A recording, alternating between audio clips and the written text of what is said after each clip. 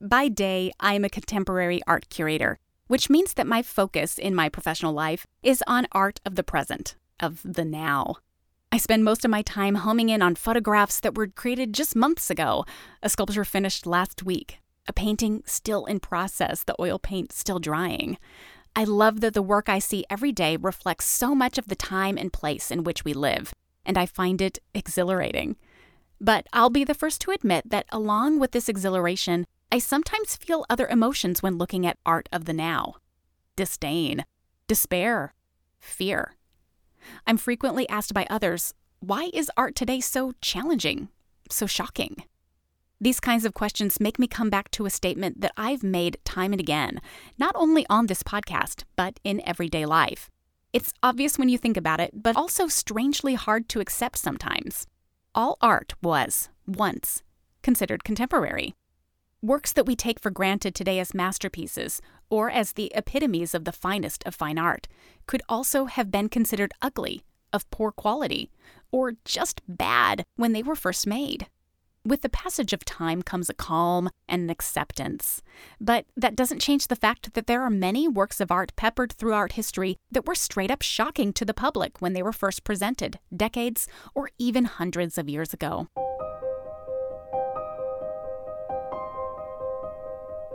Some people think that visual art is dry, boring, lifeless.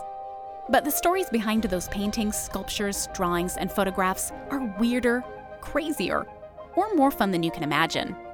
Today, we are starting an all-new season of episodes dissecting single works of art that shook their contemporary worlds, beginning with John Singer Sargent's magnificent and scandalous portrait of Amélie Gautreau, nicknamed Madame X. Welcome to the 4th season of the Art Curious podcast, exploring the unexpected, the slightly odd, and the strangely wonderful in art history. I am Jennifer Dassel.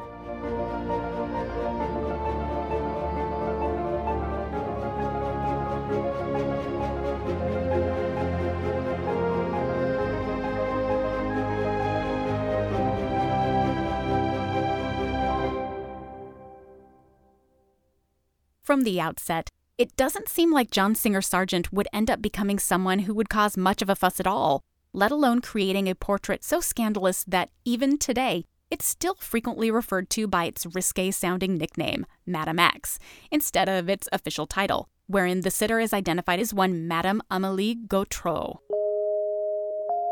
John Singer Sargent was born to an upper-class family originally from Massachusetts, with parents who exhibited a major streak of wanderlust. After a death in the family led Sargent's parents to escape to Europe for a respite in 1854, they quickly discovered that they really, really loved living in Europe. I mean, who wouldn't, right? And they adopted a semi-nomadic lifestyle, living in different countries depending on the season or the time of year. It was during a stint in Florence, Italy, that John Singer Sargent himself was born, in January of 1856. Due to his family's traveling lifestyle, Sargent never attended a traditional school and was instead educated by means of experience, becoming an autodidact with a propensity for languages, picking up French, German, and Italian with ease. But it wasn't just language that sparked an interest in young Sargent.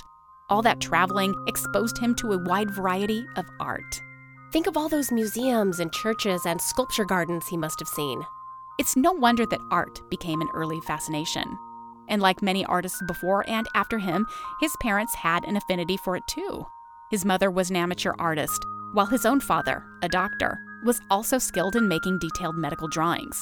So, with a gentle push from his mother, John Singer Sargent began pursuing art first as a hobby and later a career. His first formal art training took place during the winter of 1873 when he was enrolled at the tender age of 17 at the Academy of Fine Arts in Florence. But less than 1 year later, he was ready to take his studies to the next level. He was ready to move to Paris. Once settled in Paris in the spring of 1874, John Singer Sargent sprang right to action, entering the studio of renowned painter Charles-Auguste Émile Durand, called Carolus Durand, a sought-after portraitist known for his vibrant and charming portraits of the highest of French society. Carolus Durand's teaching style was fast and loose, focusing less on the technical or historical aspects of the craft and more on just doing it. He encouraged his students to skip the preliminary sketching process and instead to immediately begin painting so that their compositions remained fresh and lively, and that they learned to effectively manipulate their materials simply by repetition or use alone. Sargent loved working in this style, not only because it suited his own sensibilities, but because Carolus Duran modeled his own style of working off that of Spanish master Diego Velázquez, one of Sargent's personal favorites.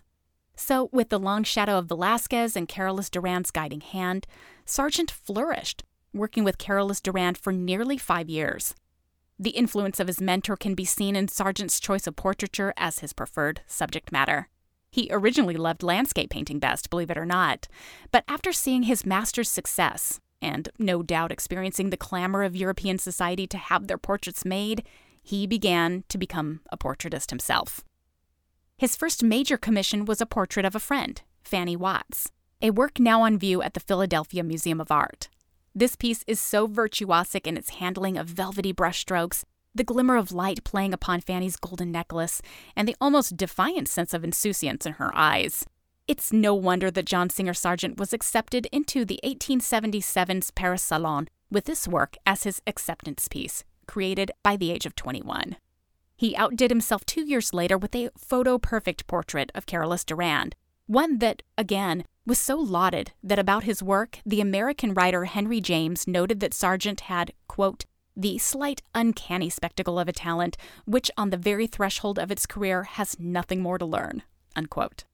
Such talent allowed Sargent's career to skyrocket, and by his mid to late 20s, he was already one of the most sought-after portraitists, receiving commissions from all over Europe and in the United States. He consistently showed new and highly praised work at the Paris Salon.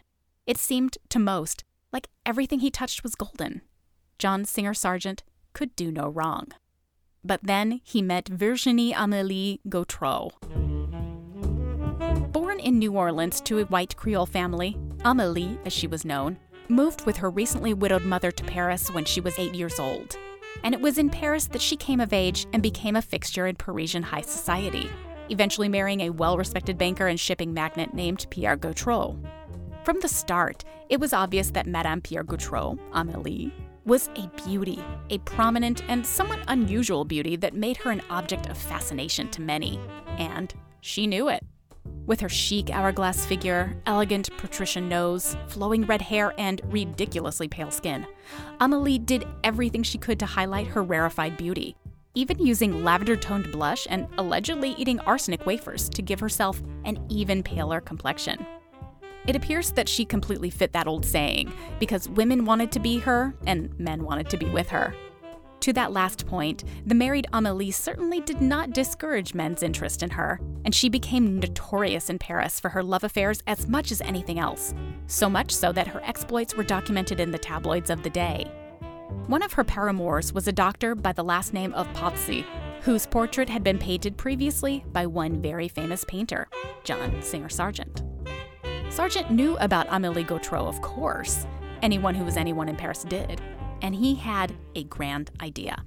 If he was able to create a stunning portrait of one of the most beautiful women in all of Europe, he could grab even more attention at the ever-influential Paris Salon and get even bigger and better commissions, and onward and upward. So Sargent, inspired and all aflutter, wrote to the doctor and asked that a connection be made. He said, quote, I have a great desire to paint her portrait and have reason to think that she would allow it and is waiting for someone to propose this homage to her beauty. If you are bien avec elle, or good with it, and will see her in Paris, you might tell her that I am a man of prodigious talent, unquote. Strangely enough, Gautreau wasn't all about the idea, at least not at the beginning.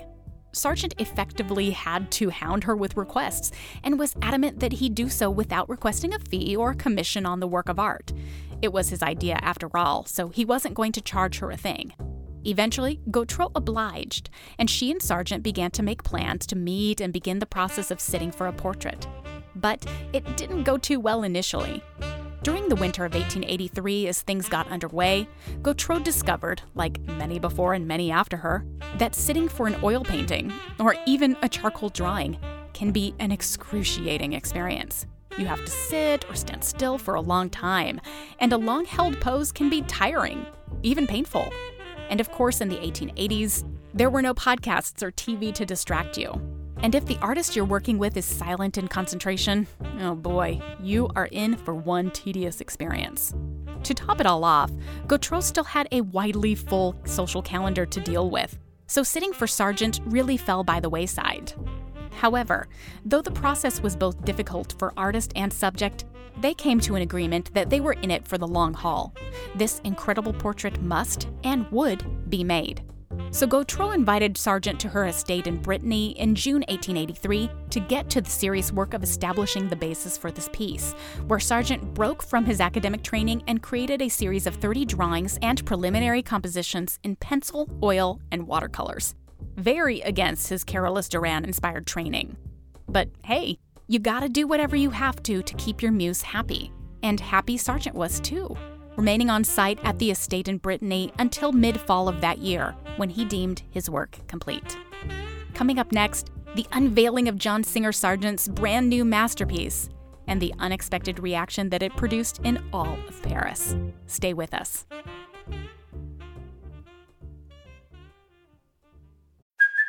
Hey, it's Kaylee Cuoco for Priceline. Ready to go to your happy place for a happy price? Well, why didn't you say so? Just download the Priceline app right now and save up to 60% on hotels. So whether it's Cousin Kevin's Kazoo Concert in Kansas City, go Kevin, or Becky's Bachelorette Bash in Bermuda, you never have to miss a trip ever again. So download the Priceline app today. Your savings are waiting.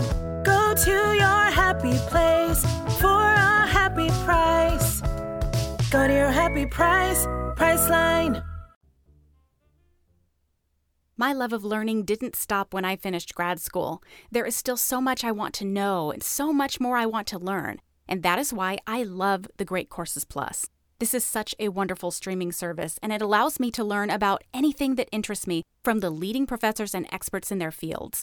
You can explore topics from art, literature, history, science, photography, travel, and so much more. With the Great Courses Plus, you get unlimited access to over 10,000 fascinating lectures that you can watch from anywhere, or you can listen along through the Great Courses Plus app.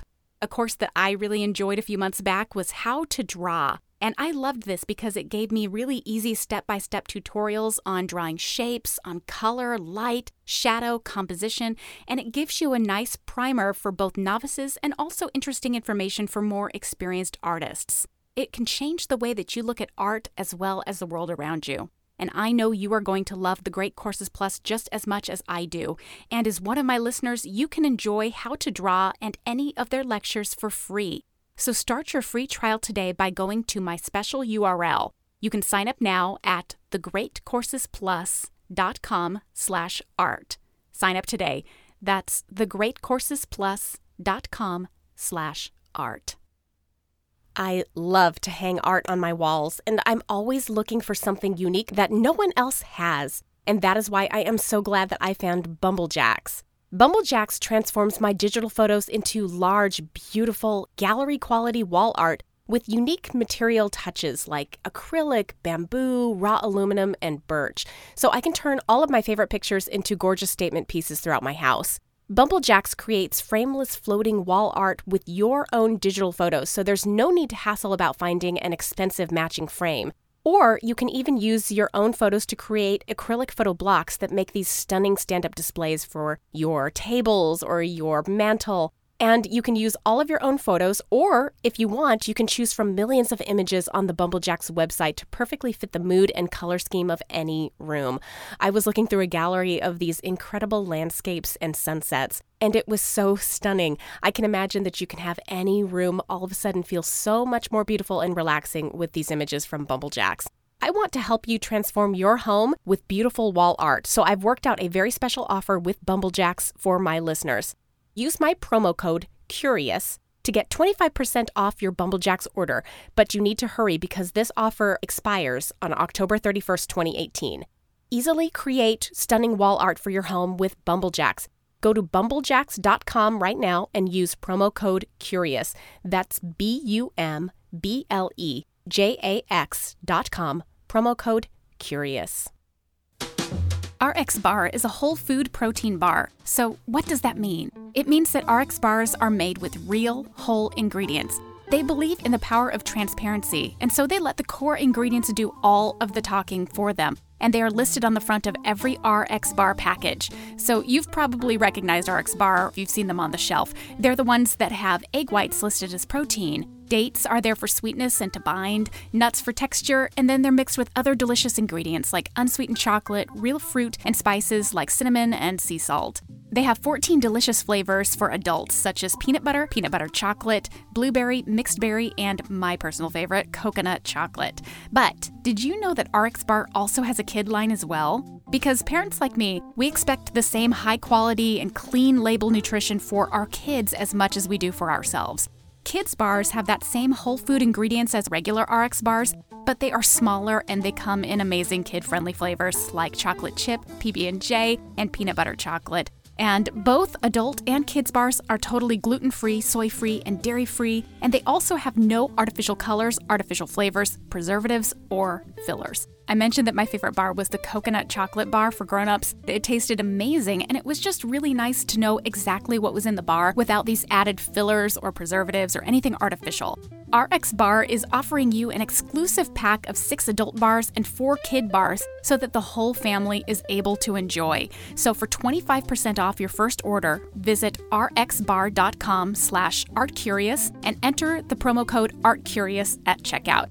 So once again, for 25% off for your first order, visit rxbar.com/artcurious and then enter the promo code ArtCurious, one word, at checkout. Welcome back to Art Curious. John Singer Sargent's finished portrait of Amélie, Madame Pierre Gautreau, ended up being different in both size and appearance than the artist had originally intended. The first change that he made was that he wanted the work to be big, really big, to ensure that it would be rightfully noticed at the Salon. The canvas he chose measures in at 92 by 43 inches, or more than 7.5 feet tall and 3.5 wide, so more than life size. These extra large dimensions forced an alteration from his previous preliminary sketches that showed Gautreau sitting or lounging, so that he opted in the final version to have his leading lady standing in order to fill up more canvas space, a full-body portrait. So noticeable she would be, to say the very least. And noticeable even more for that infamously pale skin of hers. Sargent was adamant that he get that detail right. So, to mimic her utterly and artificially pale skin, Sargent used a combination of lead white, an intense rouge, vermilion red, and a blue-green pigment mixed together with black to create Gautreau's iconic pallor. The final appearance is striking indeed. She has this spectral glow of her skin emanating from the canvas, shining in comparison to her long, dark black hair. Gautreau's head is turned in profile against an abstracted brown background, leaning against a wooden table with that same elegant insouciance that Fanny Watts displayed in her own portrait. Only there was a difference here. Fanny Watts was decently dressed in the eyes of the general public. In Sargent's portrait of Amélie, though, the sitter dons a gown with a drastically plunging neckline and golden shoulder straps, one of which was presented as having fallen ever so slightly off of her right shoulder. That fallen strap is perhaps the most interesting part of the story. When John Singer Sargent finally unveiled his completed work at the Paris Salon of 1884, he and Amélie were ready for their respective victory laps. Both were extraordinarily proud of this incredible towering portrait. But the reception was not what either had anticipated. It was far, far worse. And salon attendees were horrified by what they saw. What drew most of their collective ire? That fallen strap. That simple golden glimmering strap caught the eye of every passerby, and it screamed one thing: loose morals. Was the strap dangling off her shoulder because she was about to take off her dress for some unidentified suitor? Is her far-off expression a sign of a daydream about a recent, or even soon-to-occur, tryst? One French critic certainly thought the worst of it, writing that the portrait seemed so brazen and sexualized that if one was to stand in front of the painting and listen, one would hear, quote, every curse word in the French language, unquote. Thus, with a flick of his paintbrush, Sargent had created a firestorm that made visible every speck of gossip that had ever been published or whispered about Amélie Gautreau. That she was promiscuous, open to extramarital affairs, that she was a woman to be avoided, with a virtue to be questioned. To be fair, Sargent must have had an inkling that the work would cause a scene, because he effectively attempted to anonymize the sitter by not identifying her in the title. The label next to the painting originally simply read, Portrait of Madame Blank. But when your sitter was a lauded and much gossiped about member of Parisian high society, it wouldn't be terribly long before that sitter would be identified, and that is exactly what happened. Amélie was outed almost immediately as the Madame of the image, and both she and the entire Gautreau family experienced harassment due to the picture. Sargent himself wasn't immune either, eventually falling victim to Gautreau's mother herself, who tracked him down and hounded him to withdraw the portrait from exhibition at the salon, screaming, quote, "All Paris is making fun of my daughter. She is ruined," unquote. Sargent, of course, refused. He didn't allow the work to be taken down, and he claimed that he wasn't trying to be brazen or scandalous, and that he wasn't trying to flaunt sexuality in the face of an otherwise slightly prudish society. He claimed he was simply depicting Gautreau as she appeared before him, no insinuation in sight. And he felt no strong need to remove the work from exhibition, being that it was also uncommissioned. It belonged to no one but the artist himself.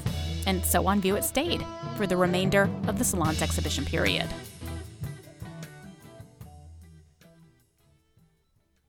One thing didn't remain for long, though: that dangling dress strap.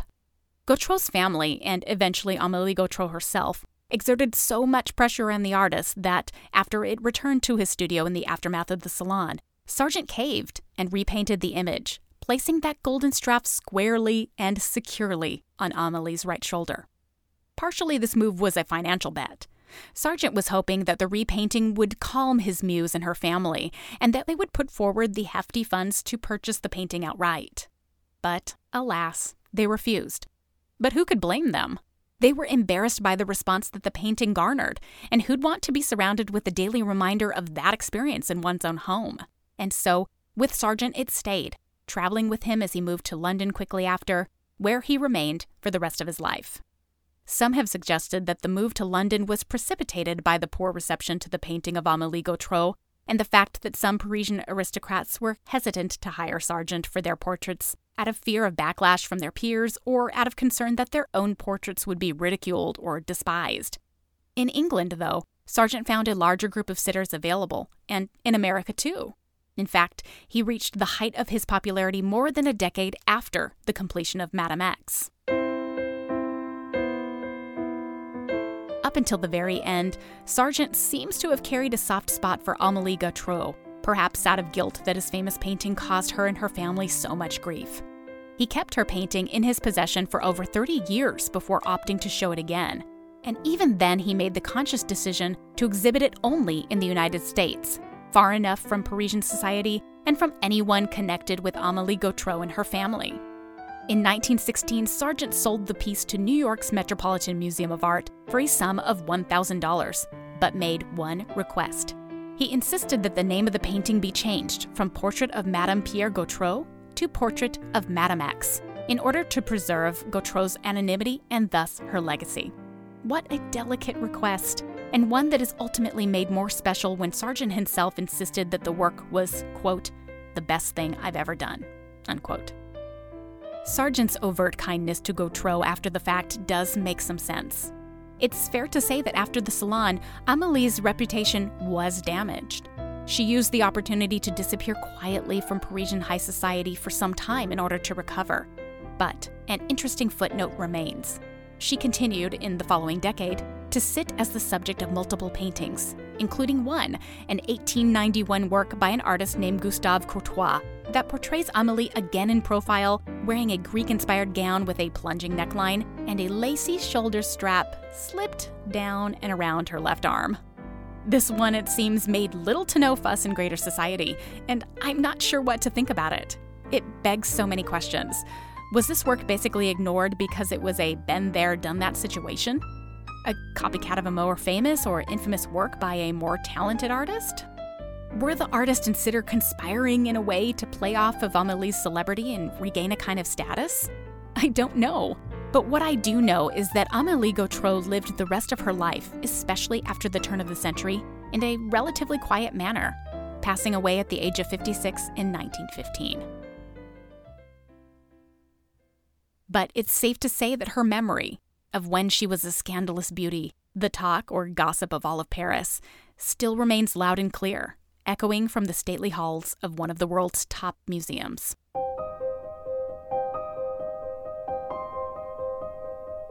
Next time on the Art Curious podcast, we are returning to a work of art that we covered briefly in our last season, and we are ready to go do a deep dive on one of the most shocking works of art created by that big daddy of modernism, Edward Manet.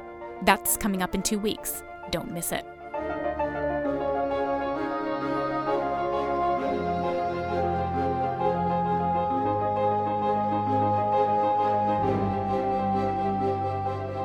Thank you for listening to this first episode of the 4th season of the Art Curious podcast. This episode was written, produced, and narrated by me, Jennifer Dassel, with additional writing and research help by Kelsey Breen. Our theme music is by Alex Davis at alexdavismusic.com, and social media help is by Emily Crockett. Our production and editorial services are provided by Kabunki, video, content, ideas. Learn more at kabonki.com. The Art Curious podcast is sponsored primarily by Anchorlight. Anchorlight is an interdisciplinary creative space founded to foster artists, designers, and craftspeople at varying stages of their development. Home to studios, residency opportunities, and exhibition spaces, Anchorlight encourages mentorship and the cross-pollination of skills among creatives in the Triangle. Please visit anchorlightraleigh.com. The Art Curious podcast is also fiscally sponsored by VAE Raleigh, a 501c3 nonprofit creativity incubator. That means that you can donate to our show and it is fully tax deductible. As always, you can go to our website for details on how to donate, as well as to find images, information, and links to our previous episodes. That site is artcuriouspodcast.com. Remember to find us there and also on Facebook, Twitter, and Instagram at ArtCuriousPod. Subscribe and review us on Apple Podcasts, and please tell anyone you can about the show. It really does help us find new listeners. Check back in 2 weeks as we continue to explore the unexpected, the slightly odd, and the strangely wonderful in the shocking works of art history.